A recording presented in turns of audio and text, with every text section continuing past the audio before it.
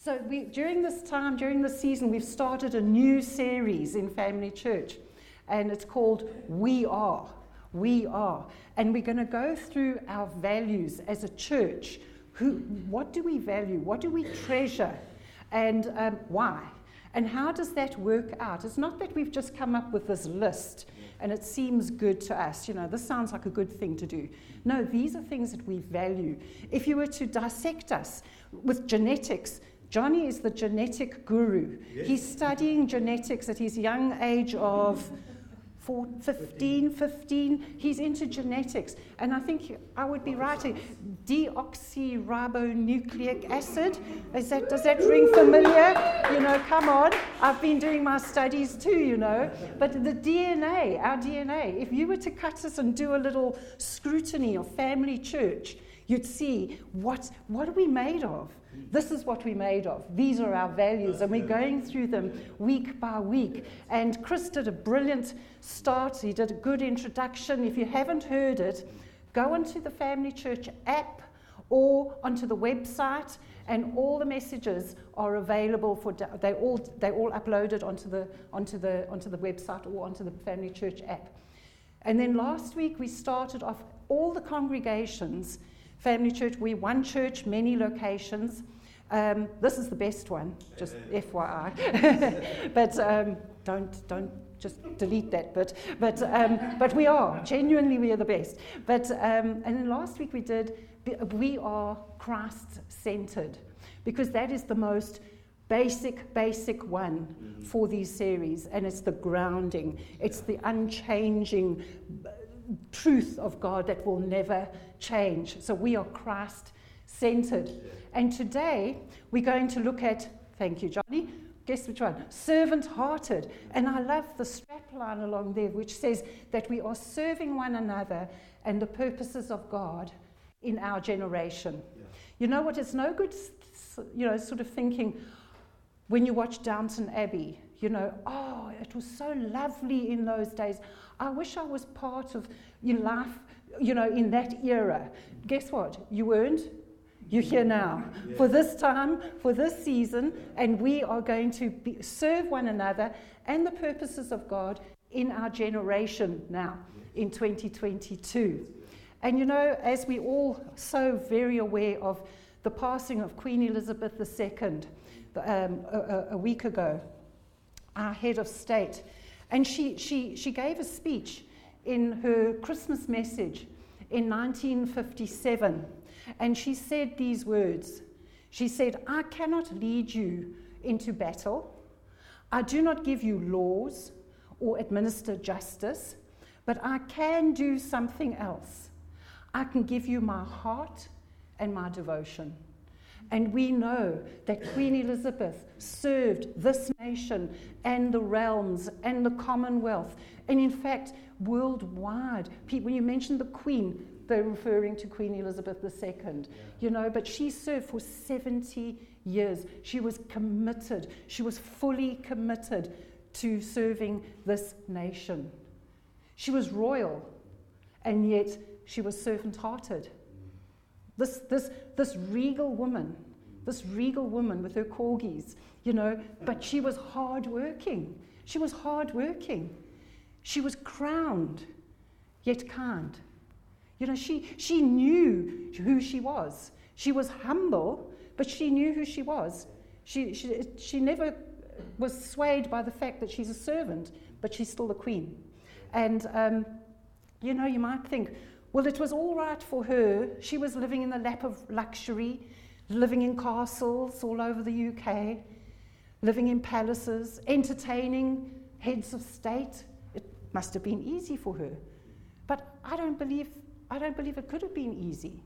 I think, that her life was so totally dedicated, so totally committed to the cause of Christ, living the cause of the monarchy at the head of state in the UK and the Commonwealth. And so last week we shared about Jesus being the center of our lives, about being Christ-centered. So positionally, we're not going to go over that today. You can hear that on on the messages that have been uploaded onto the site, onto the website. Positionally, we are in Christ. Positionally, we are in Christ. And you think, what on earth are you talking about? But this week, by being servant-hearted, we're going to look at the impact of us being in Christ. What's that look like? Well, how does it work out in our lives as we submit to Him? So positionally in Christ, I'll try and explain it to you. We'll go to Ephesians chapter 2. And this is a beautiful scripture. I want to take time reading it because it is one of these that it's very wordy. And sometimes we can also, we get to know the scriptures and we can just sort of glance through it. But listen to the words. I was just meditating on this again this morning. It says, but God, who is rich in mercy, because of His great love with which He has loved us. Selah, pause. Think about that. But God, who is rich in mercy, because of His great love with which He loved us. Even when we were dead in our sin, when we were dead in trespasses, He made us alive together with Christ. He made us alive together with Christ. Remember last week, we were dead in our sin. We were separated from God. But in Christ, that separation is spiritual death. We've been made alive together with Christ. By grace you have been saved. And He's raised us up together and made us sit together in the heavenly places in Christ Jesus. What a fantastic scripture. We've been saved by grace through faith. We've been made new creatures in Christ. We were dead, we're alive. Our names are written in the Lamb's Book of Life. So positionally, we're in Christ. We're in Christ, positionally. But experientially, how should that impact us? What does it look like? It sounds very spiritual, and it is. We're seated in heavenly places in Christ, but I want to see it working out in our lives. Bless you. God bless you. Ephesians 2:10, the Bible tells us how this works out. It says, for we are His workmanship. We are His masterpiece, created in Christ Jesus. God bless you. What's going on down there? Created in Christ Jesus for good works, which God prepared beforehand that we should walk in them. That we should walk in them. God has prepared good works for all of us who are in Him. We are in Christ and we are under Christ. He is the head. He is the head. And as a result of being in Christ, our desire is that we love Him. Like we've been singing these beautiful worship songs this morning, that we love you, we worship Him. We love Him, we worship Him, but we also serve Him. And serving God is an expression of our love. We love Him first. We serve Him first and foremost. But we also love one another and serve one another. Jesus is the head, and we are the body of Christ. You cannot separate the two. You know, like Jesus is the Word, and the Word was with God, and the Word was God. You cannot separate Jesus from the Word. You cannot separate God from Jesus. The same, you cannot separate the body of Christ, the church, from God. You can't. Jesus is the head, we're the body. Without the head, we're nothing.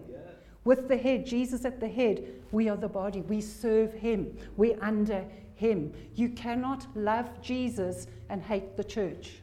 You cannot. It's not possible. It's not possible.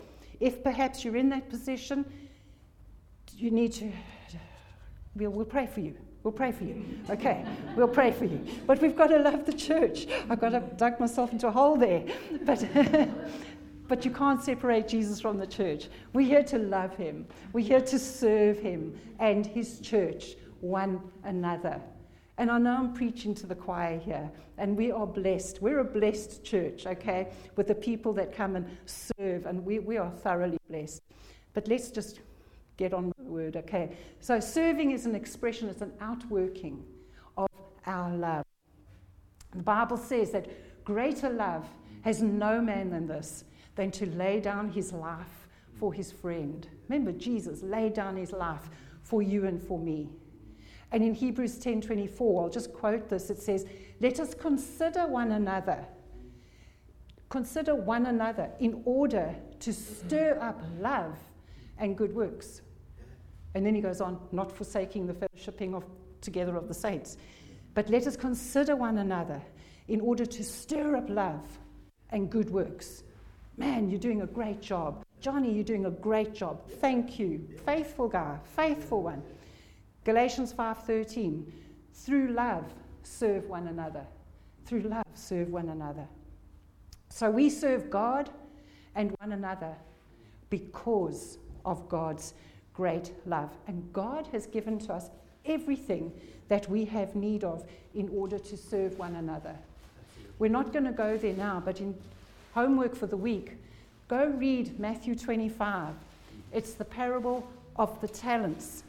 And just to summarize, just in summary, I'll just try and be brief. It's about, this parable is about a man who goes on a long journey, and he's got some servants. And so he has 3 servants in front of him. To the one servant, he gives 5 talents. To another servant, he gives 2 talents. And to another servant, he gives 1 talent. And I love what the Bible says. It says that he gives to each one according to his own ability.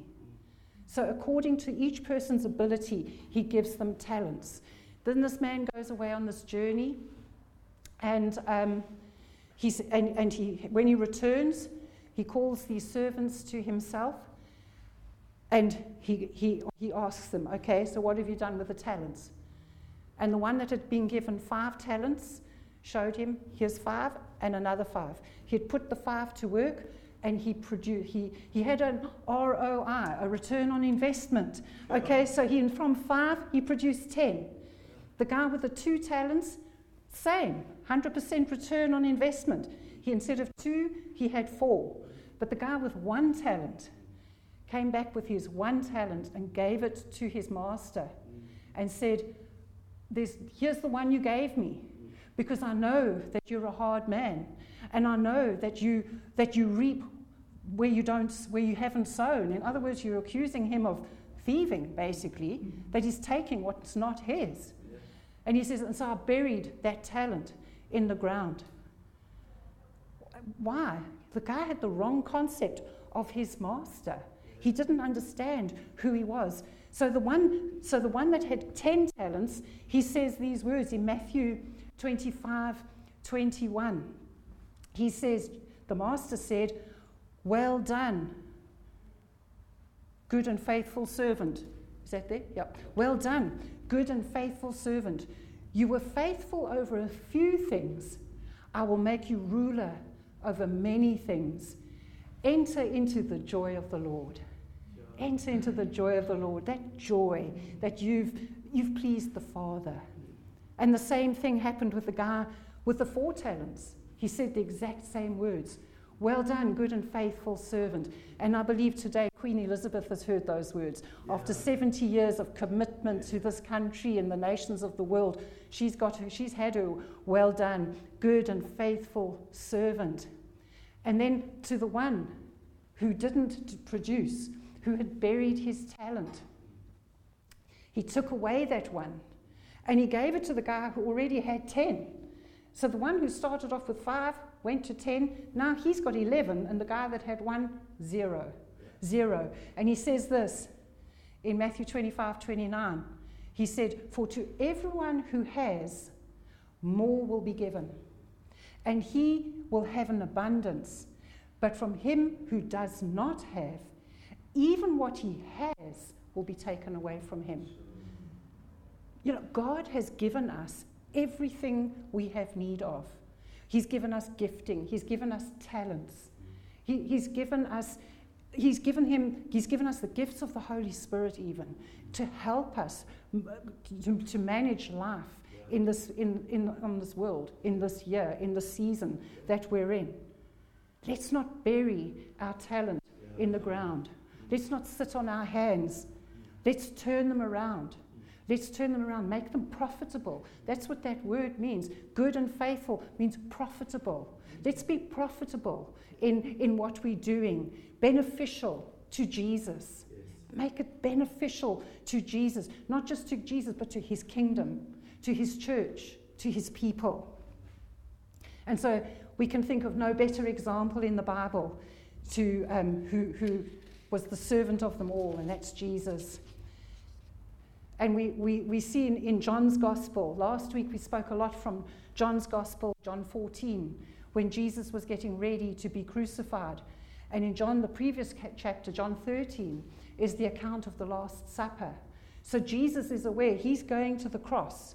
In a few hours' time, he's going to the cross. And we see what he does in John 13, verses 12 to 15. He washes the disciples' feet. One of the last things he does before he's about to go to the cross was he washes the disciples' feet. And it says in verse 12, when he had washed their feet, taken his garments, and sat down again, he said to them, do you know what I have done to you? You call me teacher and Lord, and you say, well, for so I am. This is the God of the universe. This is the creator of the heavens and the earth. This is the King of Kings, the Lord of Lords, our Savior, the Son of God. And he says, if I then, your Lord and teacher, have washed your feet, you also ought to wash one another's feet. For I have given you an example that you should do as I have done to you. Jesus isn't saying you need to have a foot washing ceremony in church. Okay? We're not going to be doing that. Okay? Amen. We are not going to be doing. You can do whatever you like at home. Go and wash your people's feet by all means. But you know what he's saying? I've given you an example that you should do as I have done. Jesus, he says, this is what I'm doing for you as a disciple. I, as your Lord and teacher, as your Lord and Savior, as Messiah, I'm doing this. If Jesus could wash the disciples' feet, how much more we can do. So we're not called to just admire Jesus. We're not called to be admirers of Jesus. We're called to be imitators of Jesus. You know what? In the same way, we're not called to be spectators. We're not called to be spectators, onlookers. We're called to be ambassadors, servants, serving the King of Kings. We're not going to be standing watching from the sidelines, watching a football game. No, man, we're going to get engaged. We're going to get our hands dirty. So let's be imitators of Jesus. And Philippians 2 is a fantastic scripture. The Apostle Paul writes this, and he says, let this mind be in you, which was also in Christ Jesus. Let this mind be in you, which was also in Christ Jesus, who being in the form of God, did not consider it robbery to be equal with God, but what did he do? He made himself of no reputation. He made himself of no reputation, taking the form of a bondservant and coming in the likeness of men. How humbling. Jesus, the Son of God, the Son of Man, lay aside his deity. He lay aside his deity and he says, let this mind be in you. Be imitators of God. Do the same thing that Jesus did. Let this mind be in you. And Jesus' mind was that he would humble himself, that he would serve, that he would be a bond servant.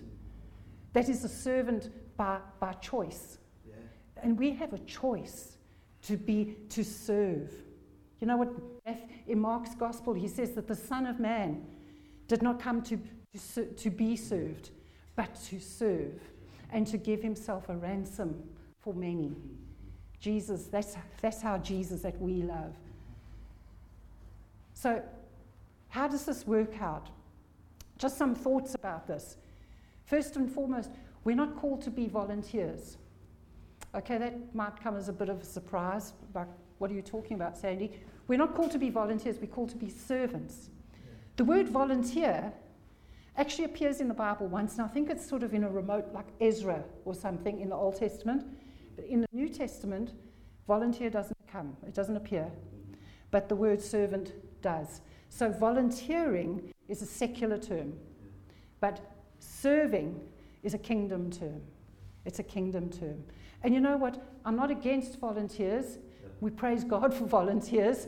You know, these people that may be doctors and medical people that are trained medically, and they go into countries that are short of trained medical staff, and they will go there for a season and for a time and bless the people and serve them and treat them in whatever way is needed, whether it's glasses or whatever, hearing aids, whatever the case may be.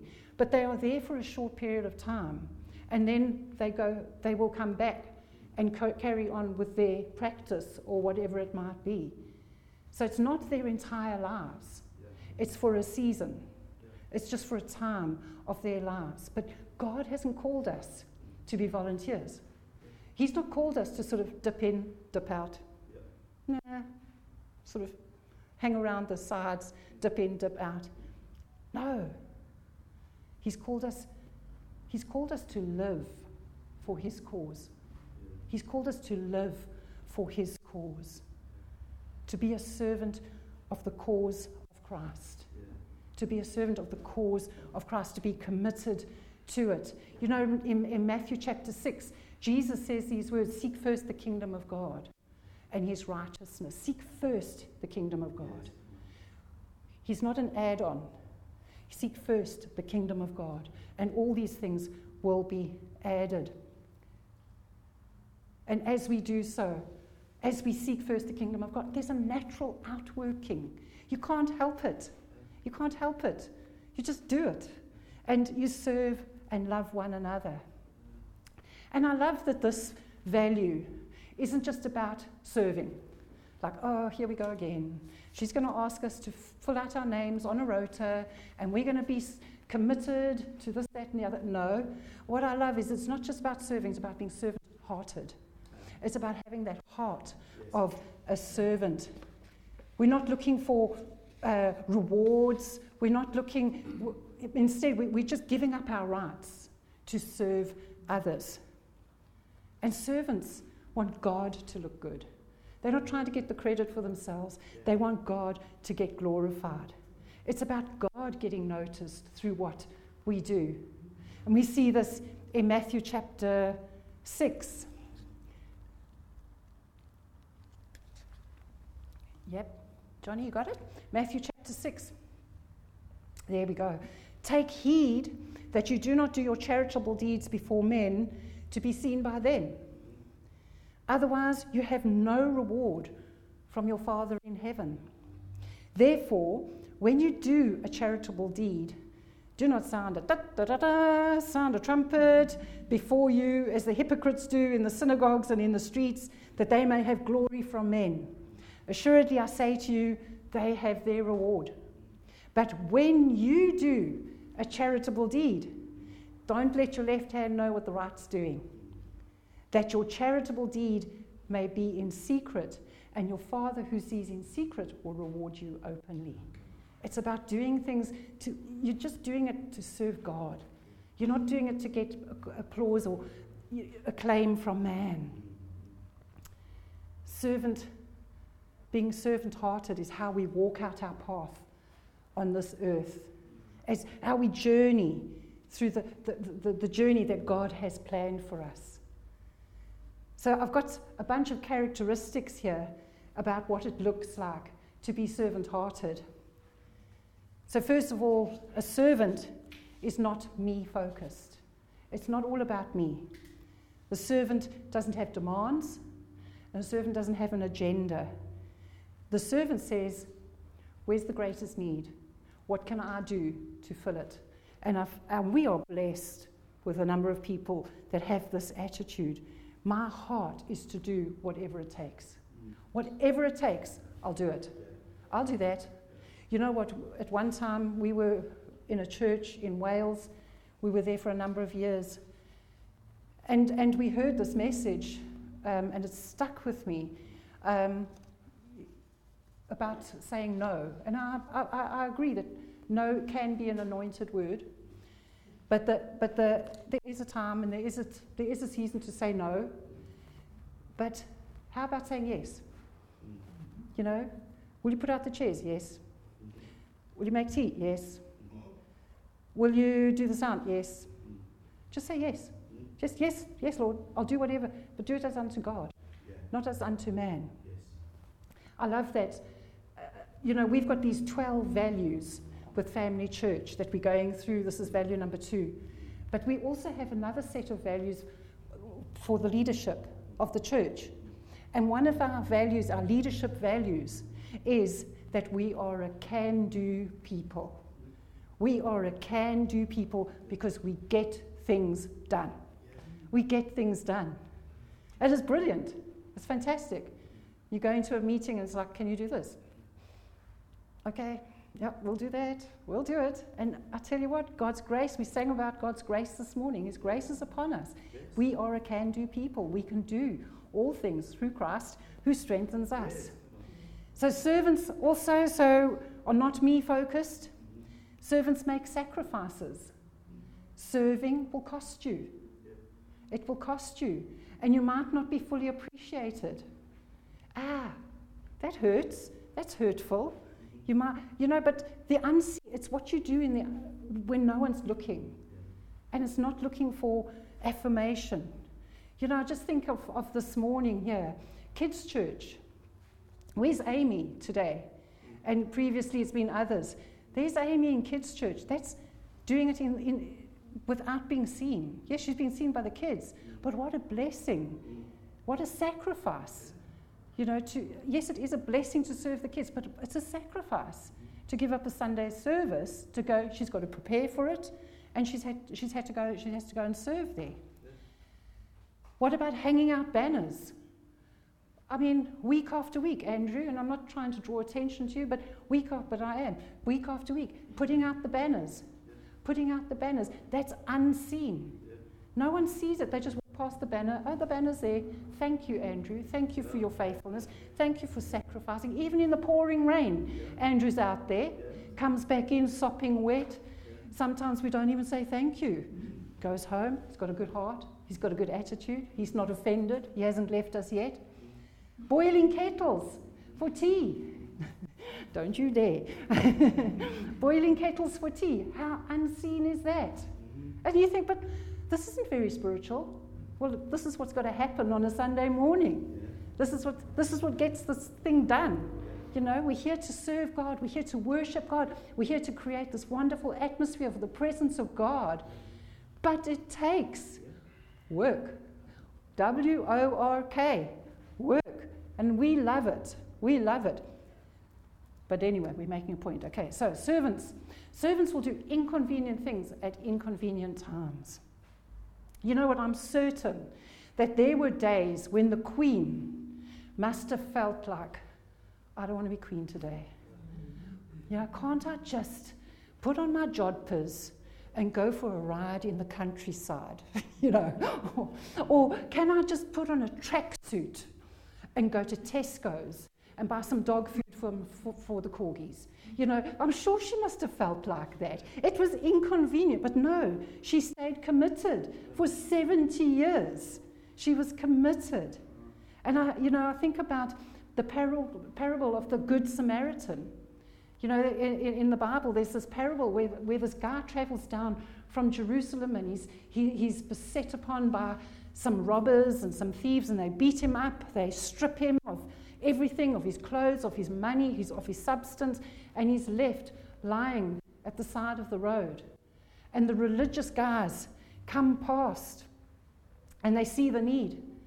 But it's inconvenient. They're on their way to temple or shul or church or whatever it is, but it's inconvenient to stop for the guy. And then along comes a guy, a Samaritan. That guy that got beaten was most likely a Jew. Samaritans and Jews hated one another. They didn't associate with one another. But the Samaritan stopped, dressed his wounds, gave him something to eat, gave him something to drink, put him on his donkey, paid for his accommodation at the B&B. He took care of him. And at the end of that parable, Jesus says, go and do likewise. Go and do likewise. When it's inconvenient, let's do it. Let's do it. Like that scripture Chris quoted earlier, Proverbs 3:27 says, do not withhold good from those to whom it is due, when it is in the power of your hand to do so. You know, I think sometimes we do that. Hey, it's like it's slightly inconvenient at this stage for me to help you. So, it's in my power. But let's not have that attitude. Hey, do not withhold good from those to whom it is due, when it's in your power. So servants are needs sensitive. What's the need? I'll arrange my schedule to meet that need. And I'm picking on Amy again. She will arrange her schedule to meet needs. I believe she worked until 10 o'clock last night, and then she started preparing for kids' church at 10 o'clock last night. People, we need people in church, kids' church, okay? We need people to help in kids' church. But she arranged her schedule to meet the need. Having a servant heart is not about convenience. It's not about convenience, but it's about commitment. It's about commitment. Earlier this week, I was very blessed to go somewhere with a friend for a breakfast. And we had bacon and eggs. And it made me think, so which is the greater sacrifice? The chicken or the pig? Which is the greater one? Well, I'll put it to you this way. The chicken was involved, but the pig was committed. Okay? The chicken is the volunteer, but the pig, the pig is the one that laid down his life. He's the committed one. He held nothing back. It wasn't convenient, it wasn't suitable, but he laid down his life. We praise God for the eggs. Praise God for I love a lovely, runny, yummy egg. But where would we be without the pig? The pig is committed. He literally has skin in the game. That's where that expression comes from, I'm convinced. Having skin in the game. You've got a vested interest in this.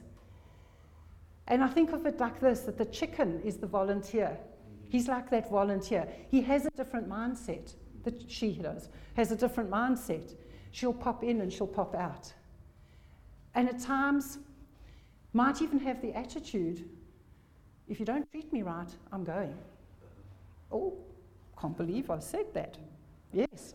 And you know what? If the chicken could talk, it might even say things like, you're lucky I'm here. Be thankful that I'm here today.